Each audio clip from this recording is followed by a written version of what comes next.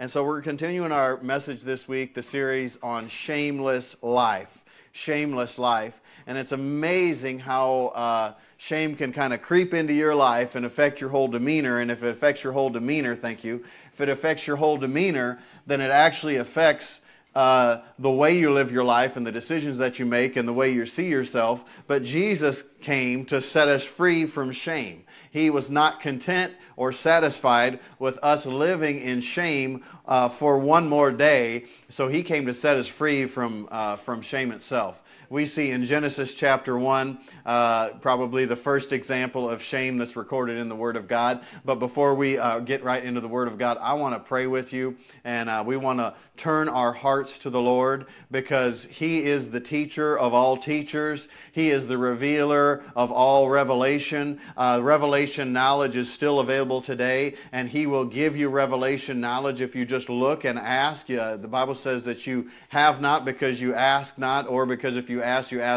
with wrong motives, right? So we ask with right motives that He would open our eyes, even like Paul prayed for the church at Ephesus. Let's just start out today. Let's pray that prayer in Ephesians chapter 1. Father, we come to you in the name of Jesus. We thank you for the power of your Spirit. We thank you for the anointing of your Spirit. Father, we thank you that those who will yield to you and allow you to flow through them will do mighty works, and mighty things will happen. Father, we thank you and we ask you, just like Paul prayed for the church, the people, the gathering at Ephesus, Father, the assembly of believers at Ephesus, that you would give unto us a spirit of wisdom and revelation in the knowledge of you, the eyes of our understanding, or the eyes of our spirit, that they would be enlightened, flooded with light, something that only you could do, that you would open up and reveal even who we are in Christ and who you've made us to be, and the mighty power, the working and the exertion of your mighty power which you worked in Christ when you raised Him from the dead. Father, that we would become acquainted with that power, that we'd work with that power, that we'd allow that power not only to affect us, but to flow through us and to affect the lives of those around us, the lives of those who do not know and who have not heard. Father, that it would be, even has been prophesied, by mighty men and mighty women who have gone before us, that this day and this hour and this age and in this season, that the mighty army of believers that we even see rising up on the left hand and on the right hand, Father, those who do know you and do know the authority that you've given to believers in the earth, the position that you've caused us to stand in to fulfill, Father, that even those young and old, from the youngest to the oldest, would rise up in that power and that anointing and allow your presence and your power and your Spirit to flow through, and your words to be spoken and to fall off of the lips of those believers, Father, that do know their God. Father, walking on the earth and walking in places where we've not been and where we've not known, maybe where your name has not even been named, even as Paul who went before. Father, that those places will see the righteousness and the righteous arise, and those places will see and know the deliverance of your kingdom and of your family and of your Son, the deliverance that is in Him. Father, we pray for this spirit of wisdom and revelation, even seeing and knowing, to flow in your body in a greater measure than what's ever happened, that even the works that you've done in the old covenant and the new covenant and those that had been prophesied, even beyond that, a multiplication of the same, Father, that those in these days, that those come to pass, that those in your kingdom and your family, that the light that shines through us, Father, shines brighter and brighter and stronger and clearer and clearer. Father, that even in the darkness, that the darkness of the world that seems to overtake, that the light is even brighter and shines stronger and is more freedom, even those that turn their hearts and come into your kingdom. Father, we pray that the gospel would be preached from every church, from every lampstand around the world. Father, that the lampstands would not be covered like a great covering put over, but like a great release, like fire burned away the blanket above those, Father, that there be like fire from heaven falling upon every church that names the name of Jesus and comes by the blood of the Lamb. Father, we we thank you for a great awakening. Oh, like a great giant opening its eyes and awaking from its slumber, that the church would arise in this day as never before. Father, we thank you for the power of your word and the power that you have invested into your body, the church. Father, every member supplying, every joint supplying. Father, we thank you for the great supply that you have invested into your church. Oh, Father, we thank you for it. And we thank you for your word. And we thank you for your spirit, that as we turn to you today, that we have come together to meet with you and to hear from you and to get direction from you and to be a more acquainted and nearer to you. Oh, more conscious of your presence. Father, that in you we live and move and breathe and have our being. Father, we thank you in Jesus' name. Amen. Hallelujah. Well, we're going to probably hone in today on John chapter 8. John chapter 8 as we continue this message on the shameless life. Shameless life. That doesn't mean, by the way, that you just do whatever you want and have no shame. I'm talking about that you live a life free from shame. That shame no longer has the power to dominate you because you have found out the truth, and that truth has set you free, and that truth has made you free. Glory to God. You shall know the truth, Jesus said in John chapter 8, if you continue in my word, and the truth will set you free or make you free. But I want to look real quick at the beginning of John chapter 8. We'll probably actually go through most of the chapter today. In John chapter 8, Jesus went to the Mount of Olives, and early in the morning, verse 2, he came again into the temple, and all the people came to him, and they sat down, and he taught them. And the scribes and the Pharisees brought to him a woman taken in adultery. And when they had sat her in the midst, or in other words, they sat her in the midst, Jesus' teaching, the Pharisees found this woman taken in adultery and brought her in and set her in the midst of them. I think they made her stand.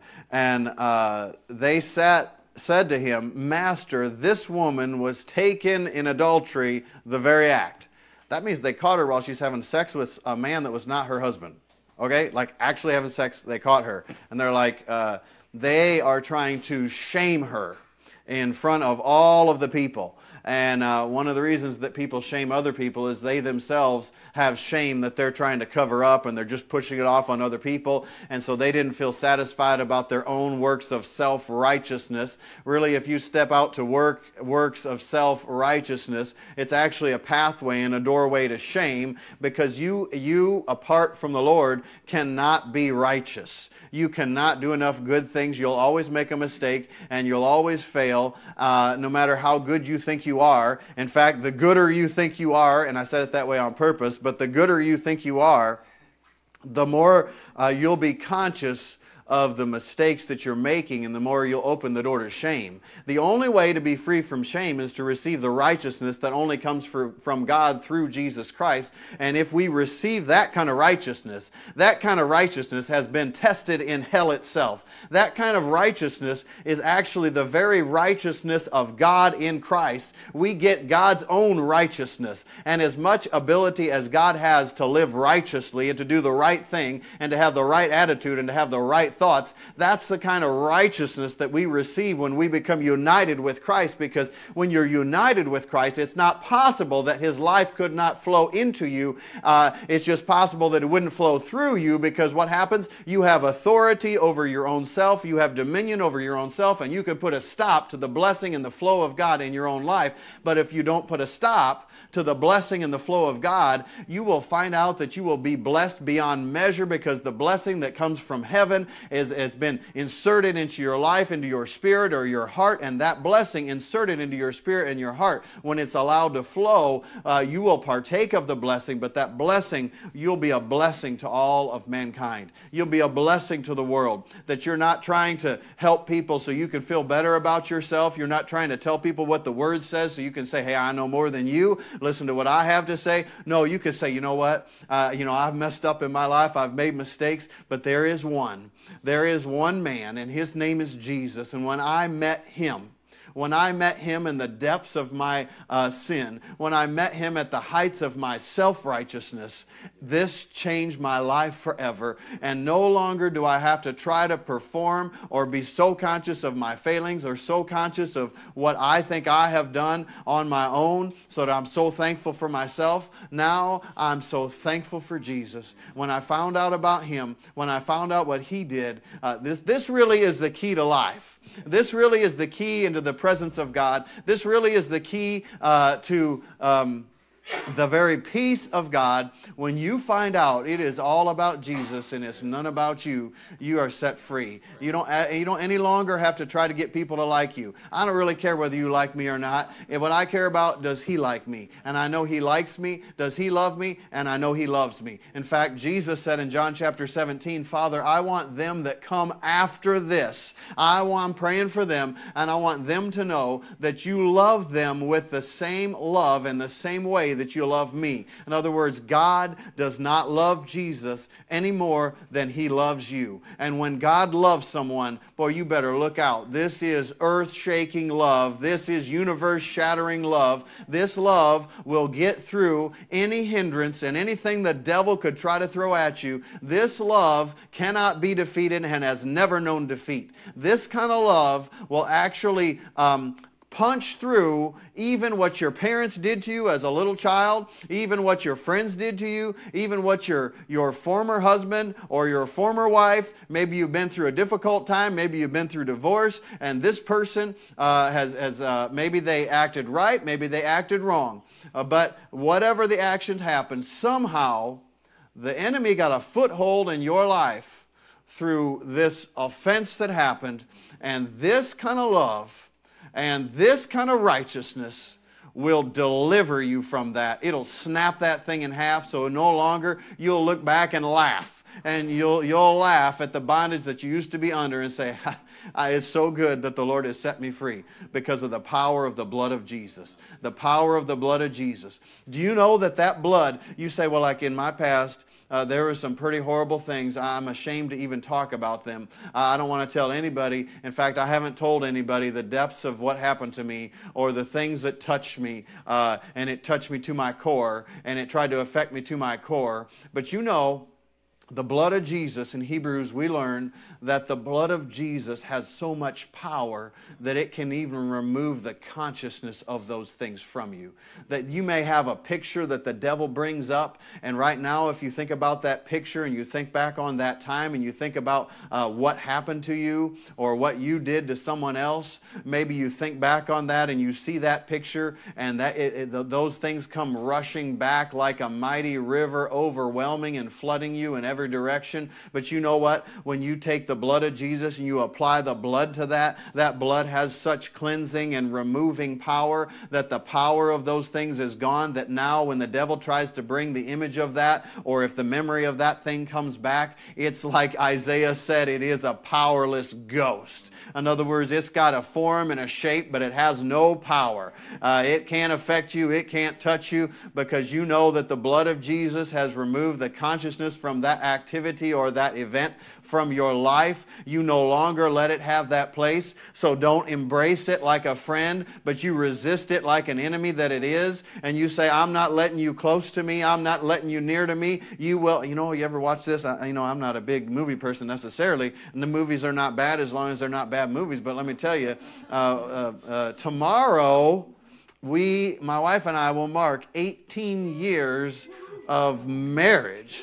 Christ-centered marriage, and thank God it's Christ-centered, because otherwise I'd be horrible to be married to, let me tell you. Okay, so tomorrow is our anniversary, and when I first met my wife, in fact, I went up at, I used to work for, indirectly for an airline, and so I got basically almost free flights, you know. So after I had met her and decided, like, whoa, this is the woman for me. The Lord dropped her in my heart, and I'm like, well, yeah, thank you, Lord.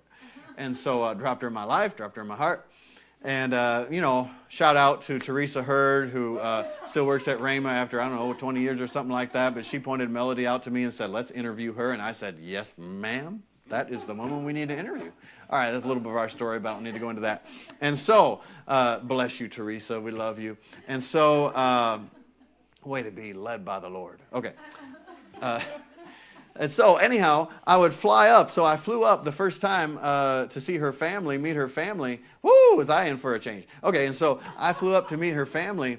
And when I did, this series called, Lord of the Rings was at the theaters. And I didn't know. I'm like, I don't know if that's even a godly movie or whatever, Anyhow, and so we go then every year for the next 3 years. I guess they released another one, and so we go see. Anyhow, the whole point I'm saying that is, I don't remember what it was. Was it The Ring or something? It was like My Precious, so it's like, oh, this is my precious, my precious. Okay, well, so the whole movie's based on these rings. Okay, anyhow. So sometimes our past hurts can become something, it's going to sound weird, but so precious to us because we were so deeply impacted by what happened to us that it's become a coping or a defense mechanism. So we're like, we have this hurt that happened that we don't want to release because, number one, we were hurt so deeply, we're afraid to release it. We're afraid what would happen because we thought we were in a trusting environment when it happened, right? But if you don't release this precious thing, you can't get what's so much better, which is the freedom that comes in Christ. And that freedom from that thing, like the devil is a master of deception. And so he'll put a cloud over the lens that you view your life through. And you'll have to view everything through that cloud. And man, once that cloud disappears, you can see so much more clearly. You can make the right decisions for yourself. You don't just have to be wondering if this is the right way. And so the devil puts this cloud out to try to mask his true intentions. And the Bible really tells us that that cloud, that even Satan himself masquerades as an angel of light. And so it seems like, well, this is good. So it's good that you had this thing, and you not that you had it, but you keep it in this place, and you don't ever mess with it, because if you do, it's just going to destroy you. No, what you do is you take it and you give it to Jesus. And you say, you know what? I forgive them for what they did to me, or I forgive myself for the bad decisions I made, what I did to someone else. And you turn it over to the Lord, and you give it to Him. Now, if you've done that, you don't really need to go back in your past and draw it up. Some people have developed entire ministries based on like going to the past and drawing stuff up. Well, if you need to forgive someone, you haven't forgiven them, well, yeah, you need to forgive them. And if you had something happen to you and you've never let Jesus love you out of it, well, you need to let Him love you out of it. But you don't need to go back and be like, let me explain the 21 irrefutable laws of defeat I went through, right? And so you just take and you receive the love of God. Perfect love casts out all fear, 1 John 4. Perfect love casts out all fear. He that fears is not made perfect in love. So if that thing is like a fear and something that you're even afraid to look at, you need to recognize that maybe I haven't received the perfect love of God. Doesn't mean it hasn't been poured into you if you're a believer, but you haven't opened yourself to it, right? So I can have $1 million, say in the bank, but if I don't open myself to the fact that I have it, I'm never going to go take a withdrawal and use any of that money, and I could die hungry or something if I needed money, but yet I had $1 million in the bank. And so just because it belongs to me doesn't mean that it is in a form where I can utilize it, right? So I'll have this $1 million in the bank. That's a good confession, isn't it? We should all say that. I have this $1 million in the bank. So I have this $1 million in the bank, yet I'm kind of suffering through, maybe you live in a hot area and you don't have air conditioner, but you have $1 million in the bank, so you're like going through life and you're sweating all the time when you could be like not sweating and kind of comfortable with some air conditioning. And but you got this $1 million in the bank, but unless you take a withdrawal from that, it's not really going to affect your everyday experience. And so what happens is you have this thing that's worth more than any amount of money. And it's called the love of God. Yet if you don't put a withdrawal on that love that actually belongs to you, well, you're going to go through life full of fear and tormented. And sometimes these things of the past, they can be very tormenting. And so Jesus came to set us free from that. And he said, if you continue in my word, you will know the truth, and the truth will make you free or set you free. And so we find out here in John chapter 8 that this woman was taken in the very act of adultery. And they're trying to shame her because they themselves may have this kind of shame on themselves, or they're just so conscious that no matter what I do, I seem to not be able to measure up. Well, self-righteousness will always open the door to that kind of shame, and that you'll have that opportunity. And somebody said, I don't have shame because, I'm not depressed and, walking around. See if I can do this. Moping around like this. And, everybody's always kicking me to the curb. And I don't know. They always choose me last for the team. And I don't know. That's one evidence of shame. But, another evidence of shame is kind of domineering people and dominating people because you're so conscious of a shame that you haven't ever dealt with in your life that you have to put up such a false front so that no one knows that you're not perfect. Oh, we know it. Okay, so, but you think no one knows it, right? And so, so shame will kind of like drive you in two ways. In fact, they say, psychologists say that the greatest or strongest reaction to shame is narcissism, because you just kind of like, you have to inflate your view of yourself in order to cope with the feelings of shame that you have, in order to process it, because you can't handle processing it the other way. Maybe you commit suicide, you do it the other way, but you do it this way, you're like, well, I'm too good to have that problem. I'm too good to da-da-da-da, And so the shame can go either way. So that's where you find the Pharisees, really. And the Pharisees are like, I don't know who this man is, Jesus, but we're so much better than him. I think he's from the devil. Yeah, that's it. He's from the devil.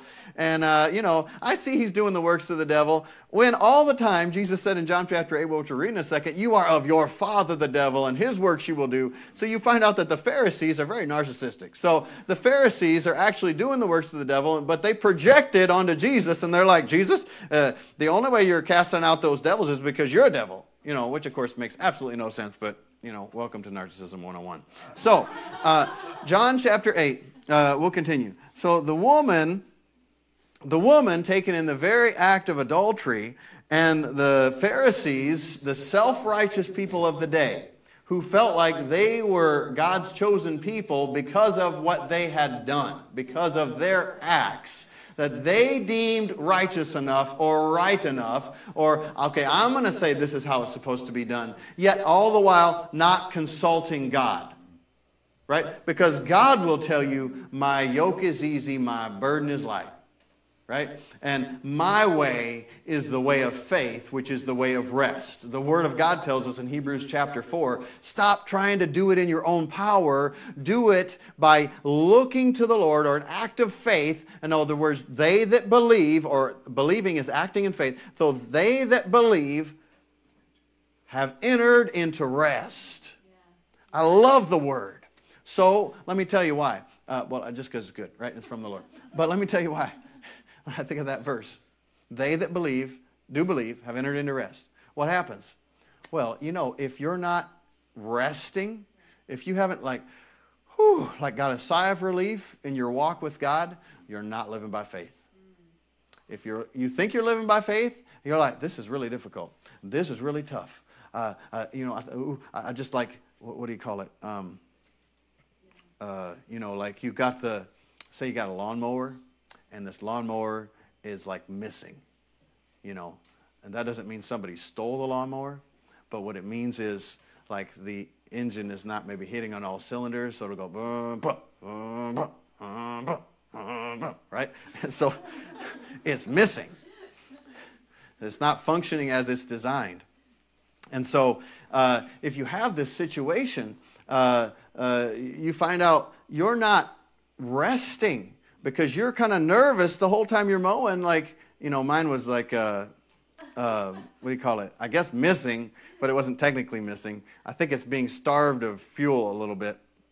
when I would put a load under it, meaning it's pulling because it's going up a hill and the blades are spinning, and so it's got extra load, extra draw on it, and so I'm going up this hill, and I'll tell you what, when it was doing it, I kind of gripped the steering wheel a little tighter, and it's a pretty steep hill, and I get the brakes ready in case the thing totally dies, and it goes,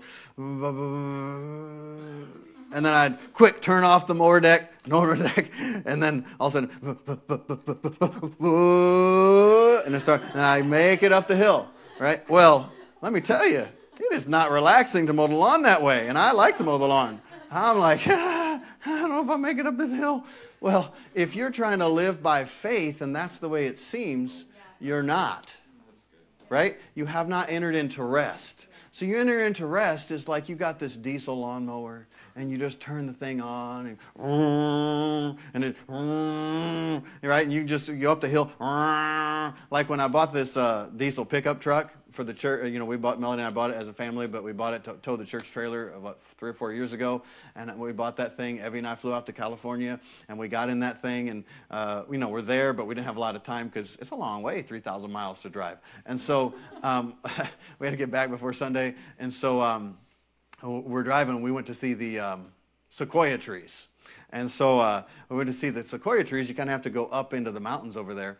And so we're going up into the mountains. It's my first diesel pickup I ever had. It's a Chevy 2500. I think it's a 6.6 liter diesel Duramax. And so we got in there, and maybe you've helped me tell this story before, but it's so good to repeat it. And so I get in there, and I the thing is like idling going up the mountain. And then, you give it just a little accelerator power. That thing just like, give me this mountain, right? And so I'm driving it at rest. Like, I don't have to hardly do anything. And, kind of laughing up the whole way because you're like, I've never had this much power, driving up a mountain. It's amazing. And so they that believe, it says, they that do believe. In other words, you're doing the action of belief, which is the action of faith, have entered into rest.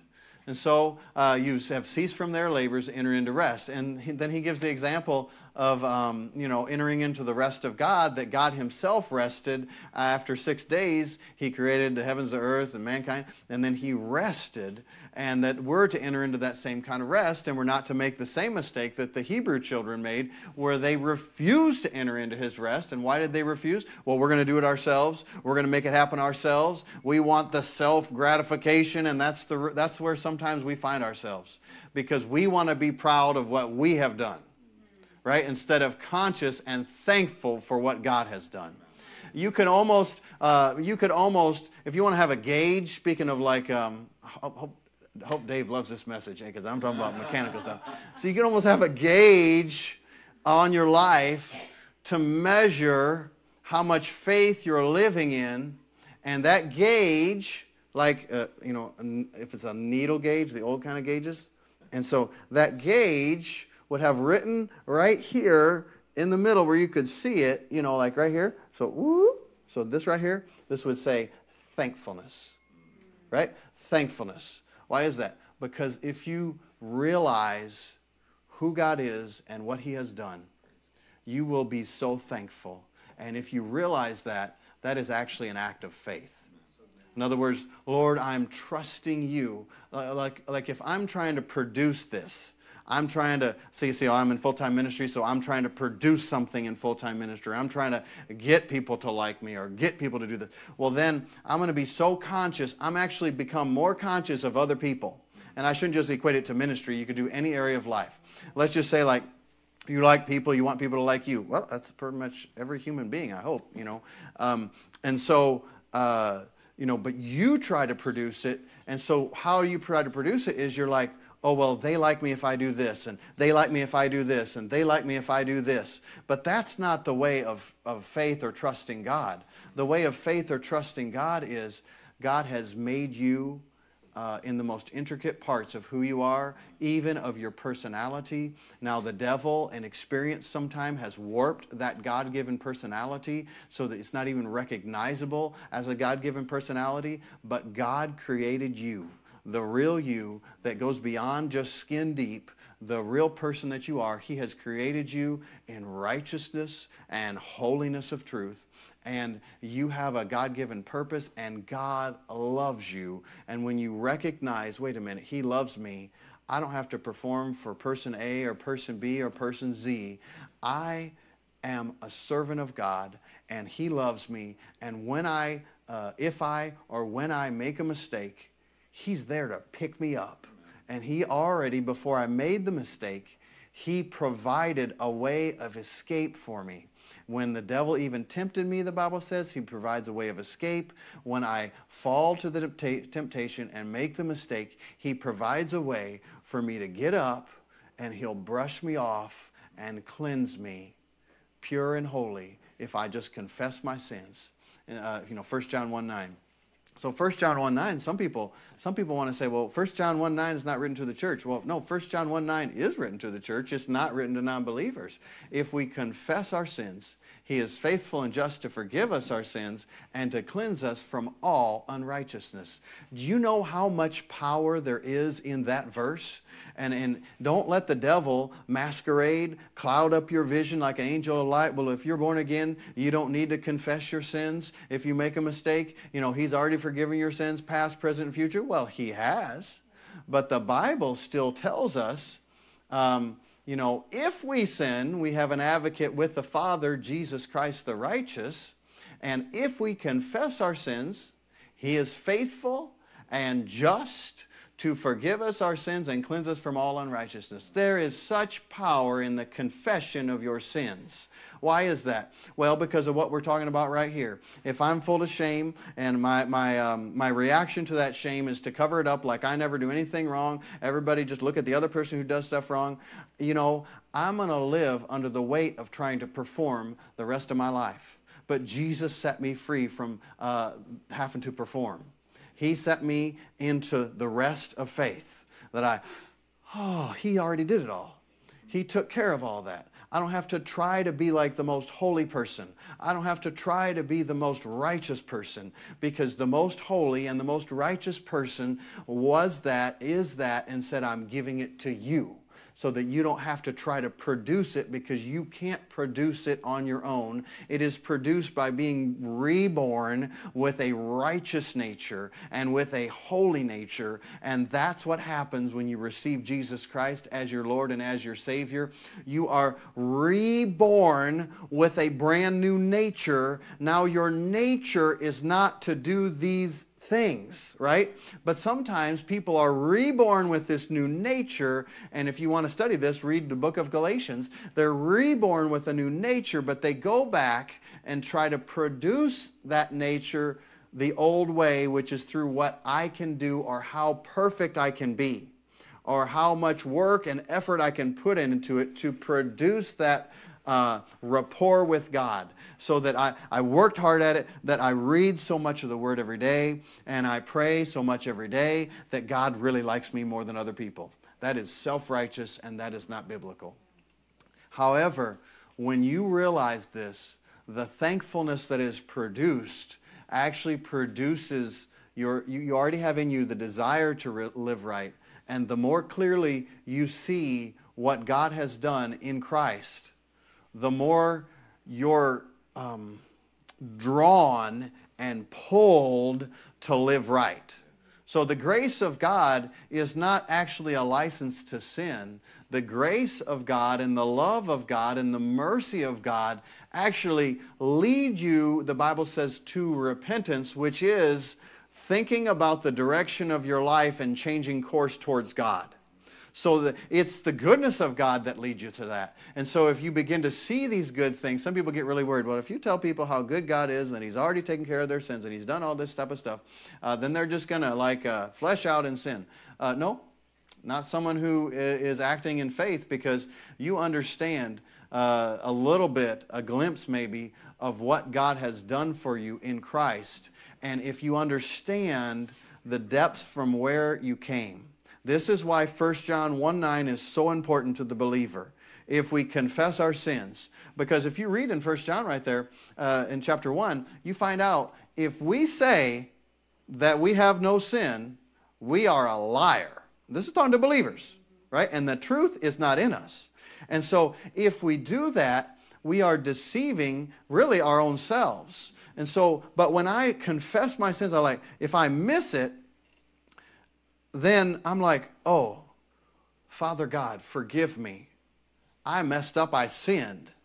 It was wrong. And then whoever I've sinned against, I ask them to forgive me. He is faithful. In other words, He is always there, always constant, never changing, always believing in me, and just. He'll do the right thing. And the right thing is, I've been made right with Him through Jesus Christ, so all of that is cleansed and wiped away. But what I become is I become thankful because I recognize I'm actually not perfect. But if I say, no, I don't have sin. No, I don't need to confess my sins. I'm a believer. I never mess up. Come on. Like I said, you might not recognize it, but everybody around you recognizes it. And this is especially important if you have young children, because your job is to train those children in the nurture of the Lord and the admonition of the Lord. And your children, whether you think they know it or not, your children are pretty smart. They're not dumb. And they can kind of tell, like, oh, you're living one way here and another way here. Or you say you're not messing up at all. But listen, I have been the receiving end of some of those mess ups. So I think one of the greatest ways to train your children, and I think we ministered a little bit last week, is to ask them to forgive you when you mess up. Because it actually teaches those kids, you will mess up, and here is the correct response to the mess up, is you turn to the Lord and you ask forgiveness. You keep yourself under the mighty hand of God. There's protection there. There's provision there. And when you're there, you realize in that confession, whoa, I could have easily painted over this, pretended like it wasn't rotten wood, and then just gone on with life. But when the storms of life come and the weight comes down, that rotten foundation is going to cause my whole life to shift in the wrong direction, right? But if I take that rotten wood out and I hand it to Jesus, He hands me the perfect replacement, fits right in, and the thing is stable, and the thing can just withstand the storms, withstand the heat and the dryness of the sun, withstand the cold weather, and it is solid. Like Jesus said, you got to build your life upon the rock, not upon the sand. And my kids, a couple weeks ago, they built this little a village in the dirt, and they had a water like a river flowing through it, and so they had built this house upon the rock, and they built a house upon the sand, and so you can see that it washes away, and then they did it with another group of their friends, and so they're illustrating this message that when you build your house upon the rock, which is Christ Jesus, it will stand any storm that the devil could try to come up with. The devil doesn't have that much power. He makes himself look like he does, and he wants you to think he does. He's actually kind of wimpy, and so and say why do I say that? Well, I hope I say it because that's what the Word says, right? Because I'm delivering to you the Word of God. But the Word says, actually, when the veil is lifted and we see what the devil really looks like, it'll be like, he's the one that caused nations to tremble? He's the one? Are you serious? I thought he was like this big, massive, he could do anything. I thought he was God. No. That's how it is sometimes to people. We act in the flesh, and we're like, man, the Lord, He's just about this tall, and if you could just do something, because the devil's like this big. Can you see that? I don't know. The devil's like this big. Right? And so we're in the natural, when you look after things, you just feel the reason is because you need to magnify the Lord. Come on and magnify the Lord with me, Psalm, and let us exalt His name together, right? Because when you magnify the Lord, His size does not change, but your perception of His size changes, and you begin to see, wait a minute, God is bigger than this circumstance. God is bigger than this hurt. God is bigger than this problem. And if He's so much bigger than this problem, and He is on my side, whoa, well, look what's going to happen. In other words, this thing, I'm excited to live by faith. It's quite an adventure because I enter into rest, and now I get to see the power of God and the nature of God show up in the situations that were once thought impossible, but to him that believes, that is impossible has become possible and has become in the realm of reality for the believer. So we live by faith and not by sight, and we walk by faith and not by sight. So our pathway is brighter and brighter and brighter because we walk in the light, because the Lord has actually delivered us from all the power of the enemy. And I'm not getting to these verses, praise the Lord, but we're going to get there. Okay, so Moses said, verse 5, commanded us, the Pharisees said, that she should be stoned. They said, tempting him, that they might have reason to accuse him. But Jesus, I love this, is one of my most favorite passages of Scripture. Jesus stooped down, and with his finger on the ground, he wrote, and it's added here, so you don't really know, but in the King James they said, as though he heard them not. So he's just like, I can't stoop down because the camera wouldn't follow me, but anyhow, he stooped down and he's just writing on the ground, and they're like, Jesus, this woman was taking the very act of adultery. What should be done? And he's writing on the ground, and they're like, Jesus, this woman, did you hear? Like, we caught her doing it. What should be done? And he's writing on the ground. So it says, verse 7, when they continued asking him, he lifted himself up and said, he that is without sin among you, let him throw the first stone. And again, he stooped down and wrote on the ground. So he's like, writing, hey, what should be done, Jesus? She did this. What should be done? You claim you know all this stuff. What should be done? What should be done? What should be done? Come on, what should be done? He that's without sin, throw the first stone. Right? He's like, don't interrupt me while I'm writing on the ground.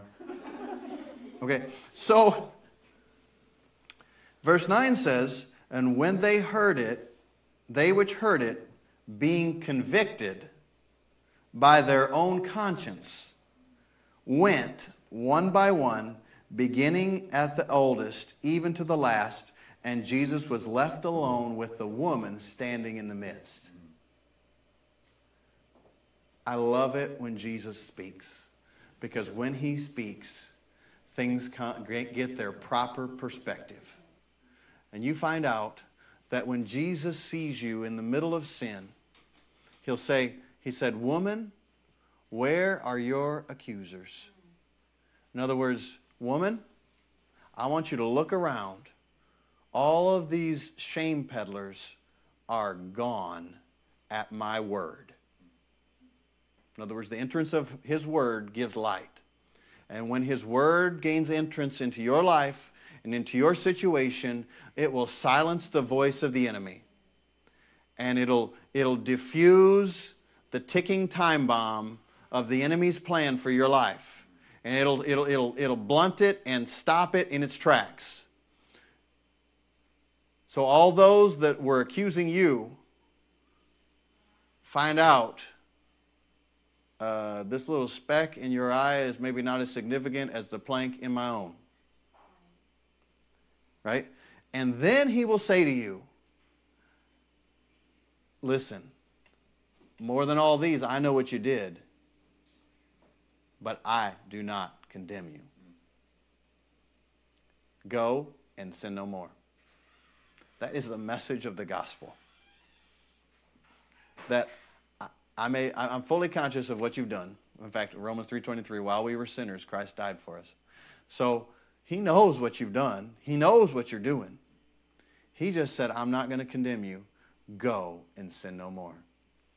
Well, how do you have power to do that? You have power to do that by receiving Jesus Christ as your Lord and as your Savior, because you get a new nature. You're like, well, I keep getting tripped up. You feel like maybe Paul in Romans chapter 7. The things that I want to do, I don't do. And the things that I don't want to do, I do. What is wrong with me? Woe is me, right? Well, that's because he was not living in the knowledge of who he was in Christ. And as soon as if you ever discover who you are in Christ, well, you'll just laugh and dance the rest of your life because you're like, this is awesome. Look what he's done. Look who he's made me to be. And so he said, woman, where are your accusers? Go and sin no more. I'm going to skip over for the sake of time at verse 28. So basically, let me tell you, the Pharisees keep going back and forth with Jesus, and they're like, well, how do we believe, how do we know you're right? And he said, well, because I'm telling you I'm right, so therefore I'm right, because I am right, and right is telling you I'm right. And they're like, well, how do we know? He said, well, okay, let's just take your law. According to your law, it takes two witnesses to declare someone is true, so you have my witness coming out of my own mouth, and you have God telling you that I'm right. So therefore you have two witnesses. That's what you said you need, so here's your two witnesses. But you actually have never known the Father or me, so I don't know why you expect that you understand it. This is my paraphrase, okay? And so, verse 28, then Jesus said to them, when you have lifted up the Son of Man, then you will know I am and I do nothing of myself. I skipped those words because they're in italics, which means they're not really there. I am and I do nothing of myself, but as my Father has taught me, I speak these things. And he that sent me is with me. The Father has not left me alone, for I do always those things that please him. Skip over to verse 44. You are of your father the devil, Jesus talking to the Pharisees, and the lusts of your father you will do. He was a murderer from the beginning and abode not in the truth, or didn't live in the truth. Brandon, will you bring me water? Because there was no truth in him. When he speaks, I'll just leave it here. When he speaks a lie, he speaks of his own. For he is a liar and the father of it. Literally, he is a giver of false impressions and the father of it. So the enemy wants to give you these false impressions, or like cloud up your vision, make you think that things are one way that's not really true, make you think that God loves everyone else but you, God will hear everyone else pray but you. Do you know my prayers have no more power than your prayers, as long as my prayers are believing prayers and your prayers are believing prayers? Right? And so Christ is the great equalizer. The world is like, the devil is like, messing with the world, toying with the world. Like if you take a cat and you put like tape on their paws, and they're like, I haven't done this since I was a real little kid, so I'm not abusing any cats. I don't even think it's abuse, but anyhow. Like, I'm messing with the cats, right? Because they take a step and they try to shake it off every step. And anyhow, I had friends that had cats when I was young, and we did that to their cats. It was the funniest thing. It's just little Scotch tape. It's not going to hurt them. It might help, what do you call that when you take the hair off? Anyhow, brush them out, so it's good for them. Anyhow, but the devil is messing with the world, like all this rioting and all of these things. And the answer is not changing the natural things that are around and all of these things. The answer is the blood of Jesus and identification with Christ. Because I don't care what color or what culture you are, if you realize who you are in Christ and how you got to be that way, the how you got to be that way makes you grateful and thankful and faithful. And the who you are is Christ in the earth.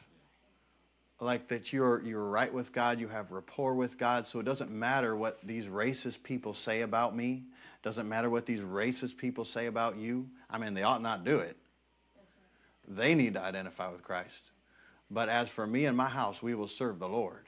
And so my greatest identification is not the color of my skin. My greatest identification is my bloodline. And I have the bloodline of a champion whose name is Jesus. And that blood has changed my whole perspective on life and eternity. And because that perspective has changed, I'm not going to be pushed around by the whims of the devil and the thoughts of the devil and the seeds that he wants to plant. Because I have received the seed of the Word into my life, and I refuse to submit to the authority of the enemy. I submit to the authority of the King that is above every king, of the Lord who is above every Lord, and His name is Jesus. If you have never received Jesus as your Lord and as your Savior, or maybe you were part of the family of God and you walked away, you went a different direction, you got entangled, maybe you identified with your job, and you just said, well, this is who I am, and this is my position, and then that got yanked out from under your feet. You in a sense, you made that job your God, and you walked away from your Lord Jesus, and you walked your own path, and you know in your heart, I need to turn back. I need to rethink my life, and I need to change in the direction of Jesus. Praise the Lord. And so maybe that's you. Hallelujah. Let's just worship the Lord for just a second. Father, we love you. Oh, you're so good. Hallelujah. All of your ways are good. Hallelujah. Ha, ha, ha. Hallelujah. Thank you, Lord. Thank you, Jesus. Thank you, Lord. Father, I pray right now for every person that can hear this.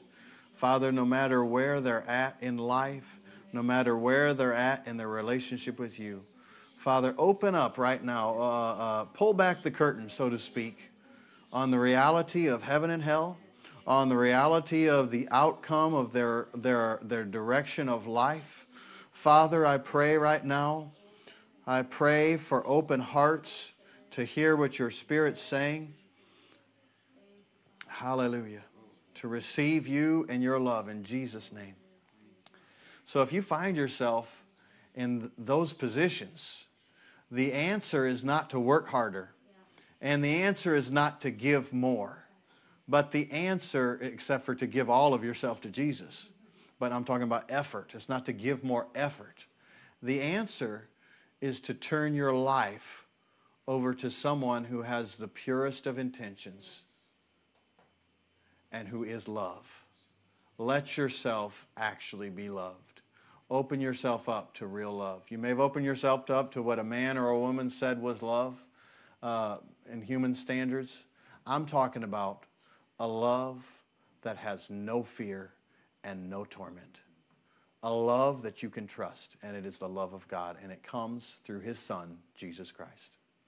If you'd like to be born again, the way that you receive Jesus, it is you make a decision from your heart. The same way that you would from your heart forgive someone who did something wrong to you. The way, like if you have a family member, or you maybe have a husband or a wife, a brother, a sister, a son or daughter, a mother or father. And if they had done something wrong to you, and from your heart you said, I forgive you. That's what we're talking about. This is the place that you make action and receive the Lord Jesus Christ, is from your heart. If you want to do that, the Bible is the Word of God. And the Bible, or the Word of God, will outlast time. Heaven and earth will pass away, Jesus said, but my words will never pass away. And so these words, these eternal words that I deliver to you are from the Lord. And He said, if you say with your mouth, Jesus is Lord, and believe in your heart that God has raised Him from the dead, you will be saved. In other words, you'll be brought from a place of danger to a place of safety. You'll be brought from a place of death and dying to a place of life and freedom. You'll go from a place of an eternal destination of hell to a place of an eternal destination of heaven. And even here on the earth, your very nature will change, and you will be alive from the inside while you live on the earth instead of dead on the inside while you live on the earth. So I'm going to say a prayer, and if you just believe in your heart what I'm saying and then say it with your mouth, repeat after me, your life will be completely brand new. You'll be what Jesus called born again. So let's pray this prayer. Say, "Oh God, I'm coming to you in the name of your Son, Jesus. I believe that he died on the cross to take away my sins and to make me right with you. Jesus, I take you right now as my Lord and as my Savior. I believe that God raised you from the dead so I could become part of your family. In Jesus' name, amen." If you just prayed that prayer, you have just been born again. You've got a brand new life. Your slate, your sins have been wiped out and removed. You got a fresh start. And like we said before, if you sin, you have an advocate, with the Father, Jesus the righteous. But you now have a new nature, so you're going to be sinning a lot less.